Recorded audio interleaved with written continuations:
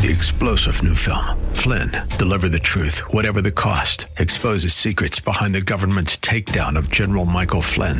Flynn knew what the intel world had been up to. He ordered the first audit of the use of contractors. This set off alarm bells. He told the truth. He was the most dangerous person for Donald Trump to hire. They had to get rid of Flynn. Flynn, deliver the truth, whatever the cost. Available now. Watch it today. Go to salemnow.com. salemnow.com.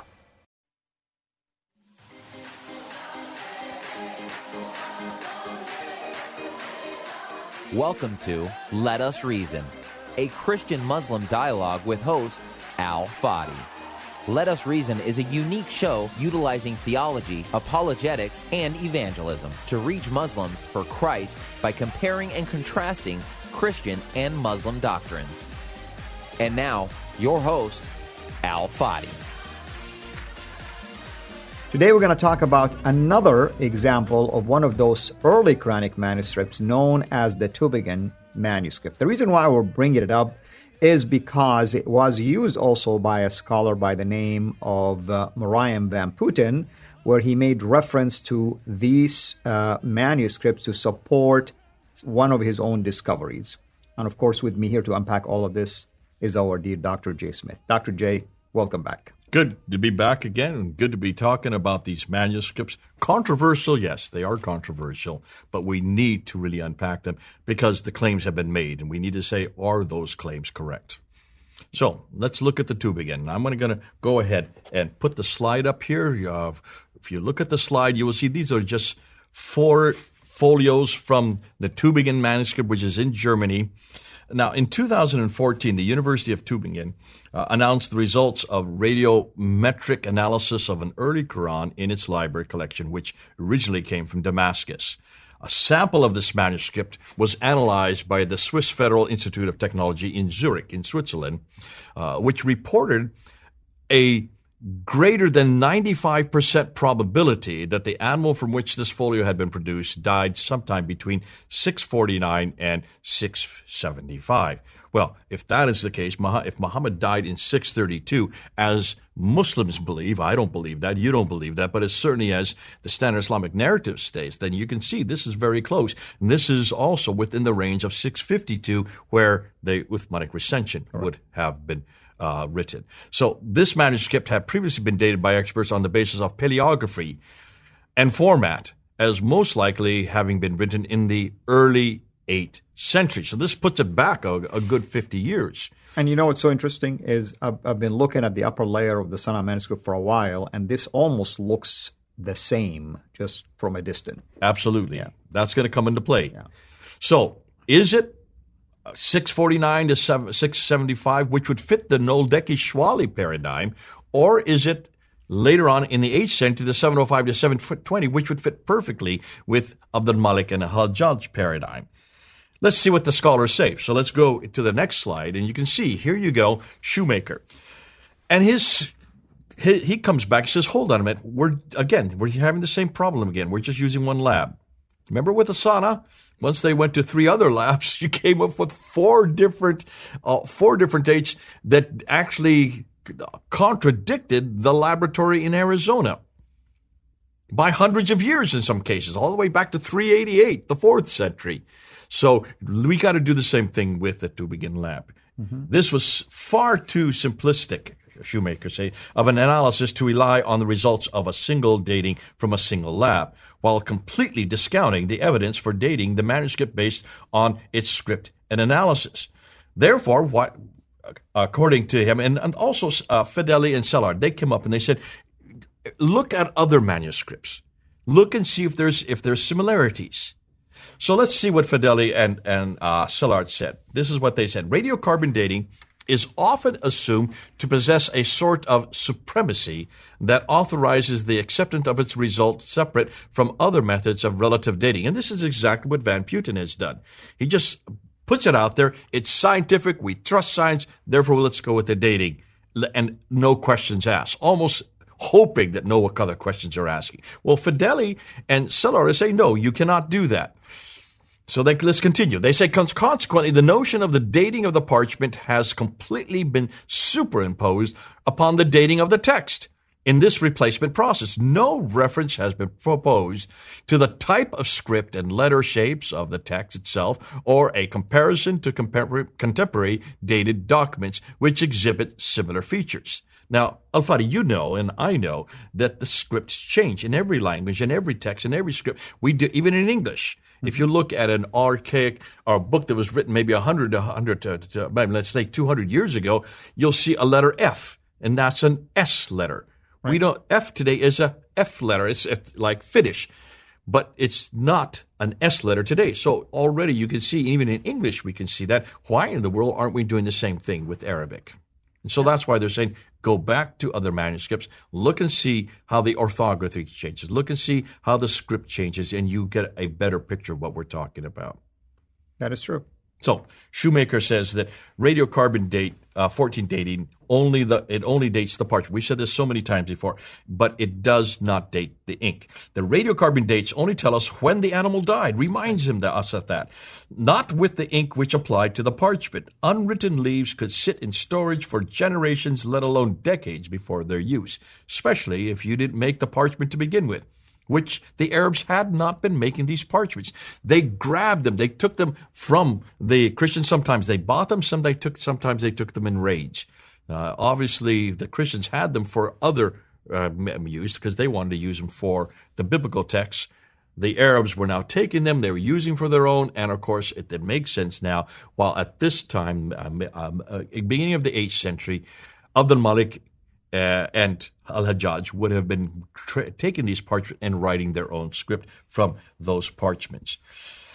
Shoemaker then continues, and he talks about the fact that when you look at the dots, when you look at the vowelizations, you need to then date it from that. The ornamentation on the manuscript with dots punctuating divisions between the verses as well as hollow red circles. Now, that's the first part. Remember, that even changed. So when you have hollow circles and when you have 3 dots, that is the earlier punctuation mark. Those are usually between verses, and they're also vowelization. That then got changed later on to having slashes, curlicues, and dots of 3 above and 3 below, which started in the 8th and 9th century. And by the way, people can look at some of these early manuscripts. It's even clear to the naked eye that something was added on top of a letter or close to a word. If you were doing it while you're writing, you will space it out. Yes, and you will see even a different color. In the case of the Topkapi that we're going to get, that we talked about earlier, the Topkapi has red dots, proving that these are probably lighted at a later date. So these hollow red circles, he says, surrounded by dots at every 10th verse, and a series of triangular dots filling the line to the margin to mark the end of the surahs does not look like what we would expect from one of the first attempts at the Quran into writing, certainly not in the mid-7th century. This is from the 8th century, is what he is saying. So, stylistically, it's early 8th century made to compete with a Christian text. Dorosh brings us up, Salad brings us up. Why are they doing this? Why the stylization? What's going on? Because they're trying to compete with the Christian text. They're trying to compete with the Byzantine Christians who have the standard text. You now are introducing your Quran. You're introducing from your prophetic line. You want to be able to have that which is equal to theirs. So this is what they say. On the basis of the page layout, illuminations, paleography, and other markers from the production of the text on the page, this parallels a larger group of manuscripts produced in the end of the 7th century and the beginning of the 8th century under the official state patronage of the imperial court. The ornamentation and style of these manuscripts reflect the campaign initiated by Abd al-Malik and Al-Hajjaj to establish a new, distinctively Islamic Arabic scripture to suppress or surpass the scriptures of the Christians and Jews. I will disagree with just one part of that, but you'll see why later. These elements of ornamentation in the early codices were intended to rival the luxury Bibles of the Christians in appearance. Now, this is Dorosh saying this. This is Salard, his student. Remember, these are the top in the world today.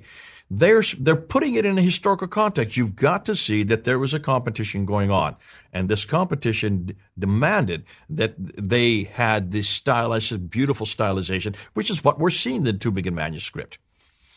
Fideli and Shoemaker then say that you look at these similar Qurans. We said that earlier. It remains the fact that the form of the text as written on the Tubingen parchment corresponds with other Qurans from the early 8th century, which bear the hallmarks of production under the imperial auspices, or the imperial auspices means Abd al-Malik and al-Hajjaj, who is his governor. 3 reasons the Tubingen manuscript is not from the 7th century, but from the 8th century. Number 1, the dots in the circular verse markings suggest a much more stylized and thus later text. Number 2, the page layout, the illuminations, the paleography parallels other 8th century manuscripts. Number 3, ornamentations reflect Abd al-Malik's and al-Hajjaj's new distinctively Islamic and Arabic texts, which they hoped would surpass Christian manuscripts from that time. And that's why we need to go back, we need to ask this question, and that's why we need to go back and look and see what the scholars are saying. I don't want to come up with my own suppositions. These are the scholars who have worked on these manuscripts for, well, their whole careers. Who am I to question them? But I would love to see what Van Puten's going to say, because Van Puten's going to have to answer this. He's going to have to look at the paleographical material. None of these dots and vowels, none of this ornamentation existed in the mid-7th century. We don't even have much of a script in the early mid-7th century. Mm-hmm. Yes, in the 8th century, but not 50 to 60 years earlier.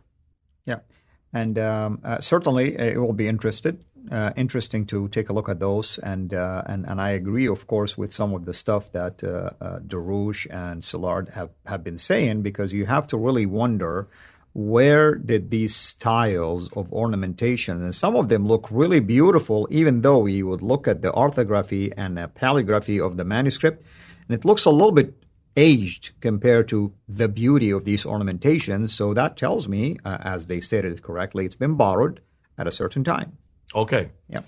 Now we're going to get into some heavy material. This is the exciting stuff coming up. You ready? Very good. Now we're going to ask, and this is where I love Shoemaker. This is what he does. However, he does make a huge glaring mistake. We're going to get to that later. He is now going to ask the question that everybody should be asking. If this Quran comes from Mecca, Medina, what's happening in Mecca and Medina? What exactly is going on down there? Could those 2 cities in that place have accommodated the Quran that we have today? Wonderful. And of course, I mean, who knows? Maybe he didn't think about that particular question for whatever reason. Maybe he focuses effort on whatever he's producing, but it's good to address things like this.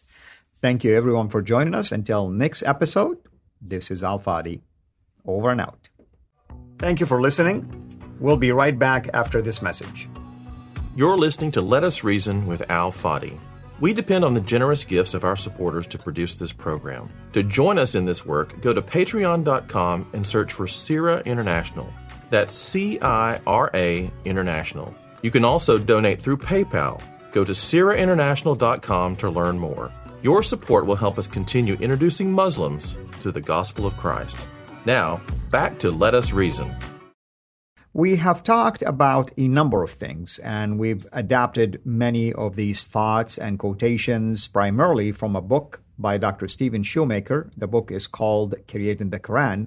But along the way also, we've been interjecting our own thoughts and our own discoveries and our own commentary and so on and so forth. When I say we, I'm talking about myself and Dr. Jay Smith, who is with me here in studio.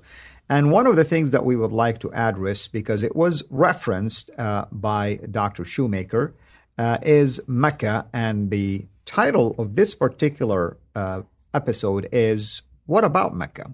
And with me here, of course, to answer this question is Dr. Jay Smith. Jay, what about Mecca? Yeah, and this is something that Shoemaker brings up in page 96 of his book, this book here, Creating the Quran. He asks an amazing question. This is why I love this guy, because he's asking the question no one wants to answer, and that is, if this Quran was received between 610 and 622 in a place called Mecca, and then from 622 to 632 in a place called Medina, those are historical places. We're talking about a historical fact. Between 610 and 632, there needs to be a Mecca, there needs to be a Medina there in order for him to have received this Quran in those 2 cities, known as the Hijaz, the central part, very close to where you grew up and where you were born. You were born in Jeddah, not too far from Mecca, right? That is correct. So he goes back, he says, let's take a look. Could this book, the Quran, with all its sophistication, with all its enormous amount of theology, enormous amount of bibliology, because it's talking about biblical characters. It's talking about biblical places. It's talking about biblical events. It's talking about theological disputes. It's talking about even Christian disputes, enormous anti-Trinitarian versus Trinitarian disputes. Who is Jesus? Does he ever claim to be God? Does he deny his sonship? Does he deny his divinity? Does he deny the Trinity? The Quran is full of these references, which suggest, therefore, there has to be Christians there in Mecca, Medina for these discussions to have happened. There has to be Jews there to have even given the material on all these biblical characters, Abraham and Moses. Enormous stories about Abraham going into the Kaaba and destroying those idols in chapter 21 of the Quran. These are good stories. The difficulty is, or the supposition is, if all this material is there in the Quran, then there have to be Jews and Christians. There have to be people. There have to be thousands of people living in these. You brought up on one of your shows, and you do this. You brought up somebody, one of your who is saying that at one point that there may have been anywhere from 8,000 to 10,000 Jews in Yathrib, and Shoemaker, hearing something like that, will pull his hair out, because that's not what the scholars are finding. So what we need to do, and what Shoemaker does, and he goes back and he says, let's go look at these places to see if it could have accommodated this script, if it could have accommodated a Quran of this sophistication, hugely sophisticated. Because why? Much of the material is in an environment of debate, in an environment of exchange, in an environment of confrontation. If that is the case, then this should have been happening in Mecca, Medina, in the early 7th century, 610 up until 632, for Muhammad to have received this at that time and at that place. So when you go back on page 96, he says this. This is what's interesting. I'm just going to be quoting. This is Shoemaker stating this. He says, the near total invisibility of the Hijaz in any of our late ancient sources is seemingly a clear sign that it was isolated from the insignificant to the broader world of late antiquity. So he comes out with this right away. He says, we've got a problem here. There's just nothing there. Gerald Hawting, who is my professor at School of Oriental and African Study, he was the one that really introduced me to this back in we're talking about the last century, which shows my age. I was there in London, and I was going to school and I did this course at the school at SOAS, and we did a whole year of just looking at the origins of Islam. And one of the first things he said when he was there in class, he said, I've spent 20 years learning the languages, archaic languages of the Levant and this part of the world to try to confront the Bible. After 20 years, I wasn't getting anywhere, but I already had the languages down, so I decided to turn my energies onto the Quran and ask the same question had been asked of the Bible. Let's ask these questions of the Quran. This is the first day of class. He said this to all, about 50 students who were in his class at that time. And he says, what you're going to hear for the next year is it's going to be a little unsettling. There were about 20 Muslims who were in the class at that time. They all left, probably. Within 2 weeks, all but one of them left. And when they left, they were slamming the door and yelling things that were not that pleasant at Dr. Hawting. But what was Hawting doing that was wrong? What was he doing? He was just applying academic historical criticism. He was asking the same questions in 1994 and 1995 when I was there that Shoemaker is asking in 2022, which is the question everybody asks. And that is, if this book, the Quran, this one here, existed between 610 and 632 in the Hijaz, Mecca and Medina, then it should fit the Hijaz in between 610 and 632, sorry. It should fit that environment. It should fit that place. It should fit those people. It should fit that time. So what did Hawting find out? Well, let's read what he said.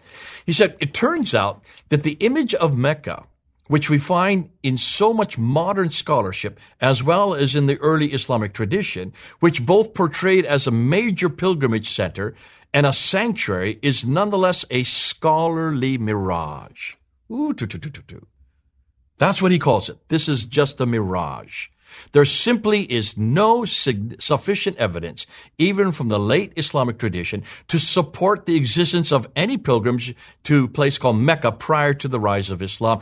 And so Mecca seems to have been incorporated into the Hijaz only sometime well after Muhammad's lifetime, most likely in the later 7th century. Oh dear, this is haunting saying this. So he says this in two different books written there in 2018. So the question that Shoemaker asked, well, then could Mecca possibly be this Bakka or Jerusalem or a Qibla or early mosque? Where did this Quran place Mecca? Many scholars are beginning to believe that the Bakka of the Quran could very well be Jerusalem, where many of the mosques seem to be facing. Dan Gibson, you and I did a whole series on this. And Shoemaker's asking a very good point. Mel and I did a series looking at with Paul Ellis. Paul Ellis has done a great work at looking at what we call the Jerusalem thesis. And he got back and he found out that Bakka actually is well known. Bakka is where the Jewish pilgrims, would stop before they went into Jerusalem. It was like the last stop to get rested before you go and do all your sacrifices there at the temple. Bakka is very well known, but that's way up in Jerusalem, not a good 1,000 miles further south. That Bakka is not only a Jewish thing, it is probably the word itself, Bakka, is not the same roots as Mecca, as you well know since you know Arabic. That's right. I mean, what a coincidence. You have Bakka in the Bible, and you have Bakka that exists today, the Baqa Valley, basically, or at least the Bakka of the Bible in reference to a valley that people will cry on their way to Jerusalem. And somehow the Quran uses that word to represent Mecca, which is a geographical area that is way up north. What a coincidence. What a coincidence, yeah. And this is why, if people are going to talk about where the Quran comes from, you need to ask the first question. If all the Islamic narratives, standard Islamic narrative, if all the traditions, if all the Muslims are giving lip service to Mecca, what are the scholars saying who actually studied Mecca? Now, probably the best one who studied Mecca is Patricia Corona herself. She wrote Hagarism in 1977. She wrote Meccan Trade in the Rise of Islam 10 years later in 1987. She is the only one that reads and writes the languages, 15 languages from that area, from that place. Therefore, she's the best qualified. I don't know of any Muslim that has done what she has done. And she has gone back, and this is her conclusion about Mecca. Let me just read her conclusion. This is from the Meccan Trade in the Rise of Islam, page 134 to 137. She says this: by all measures, the central Hijaz is that central area where Mecca and Medina are, and especially Mecca, appear to have been culturally isolated, except perhaps for the quite hypothetically possibility of some long-distance traders who might have interacted with Romans near the desert frontier. When she says desert frontier, you're talking about way farther north. The Romans did not come further down than Tabuk, possibly the Khaybar, but that's way up at the Gulf of Aqaba. Way up in the north. That's where the Neom project is going to be, is being built. It is highly significant, she continues. One should note that no source prior to the Quran makes any mention of Mecca, and the Quran itself mentioned it only a single time, and that's in chapter 48, verse 24. As we well know, the Quran that mentions it, probably even that verse is not a verse that was added into the Quran until possibly the 8th century. By the 8th century, then, yes, Mecca would have been well known, but not at the time of Muhammad, not at 570 when he was supposedly born there, not in 610 when he started receiving revelations there, and not in 622 when he moved from Mecca up to Medina. And you know what's so significant about Patricia Corone's comment? She said that no source prior to the Quran makes any mention of Mecca. Well, logic will say, if Mecca didn't even appear until later time, what does that say about the origin of the Quran itself? Bingo. There we're going to go. Now, the next step, what I want to do, I want to continue with this theme. I'm going to move into this. I'm going to talk about what Shoemaker then comes to his conclusions on this, but also talk about what we now know about Mecca, some of the things that you and I have talked about. Shoemaker is agreeing with us. He's supporting us completely. Amazing what he comes up with, but that's for the next episode. Wonderful, brother. It's so exciting, and I hope everybody is benefiting from this, and I can speak on behalf of Dr. J. We encourage you not only to watch it, but take the material and use it in your own outreach, use it in your own debates, use it in your own apologetics, use it in your own evangelism, and also bring in awareness not just to the church, but to our Muslim friends. I'm sure many of you have Muslims in your own network that you can reach out to them in a far better way than we can connect with them. We only speak to them through the screen. You can speak to them face to face. We're doing this for their sake. We want them to find the true path to heaven, and that's our Lord Jesus Christ, and that's our invitation to them. Thank you, brother, as always. Thank you, everyone, for watching. This is Al Fadi, over and out. God bless.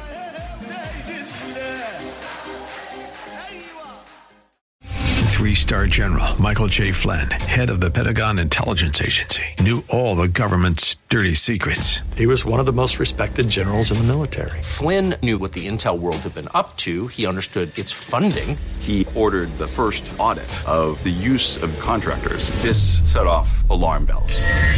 The explosive new documentary, Flynn, Deliver the Truth, Whatever the Cost, uncovers the facts behind this scandal. Flynn told the truth. He was the most dangerous person for Donald Trump to hire. I find out the worst enemy that I'm going to face in my life is right here in America. They took my assessment and they wanted me to change it. And I was like, I'm not changing it. They had to get rid of Flynn. With in-depth interviews, archival footage, and never-before-seen personal records of the man behind the headlines. I just felt like I was drowning. Flynn, Deliver the Truth, Whatever the Cost. Available now. Watch it today. Go to salemnow.com. salemnow.com.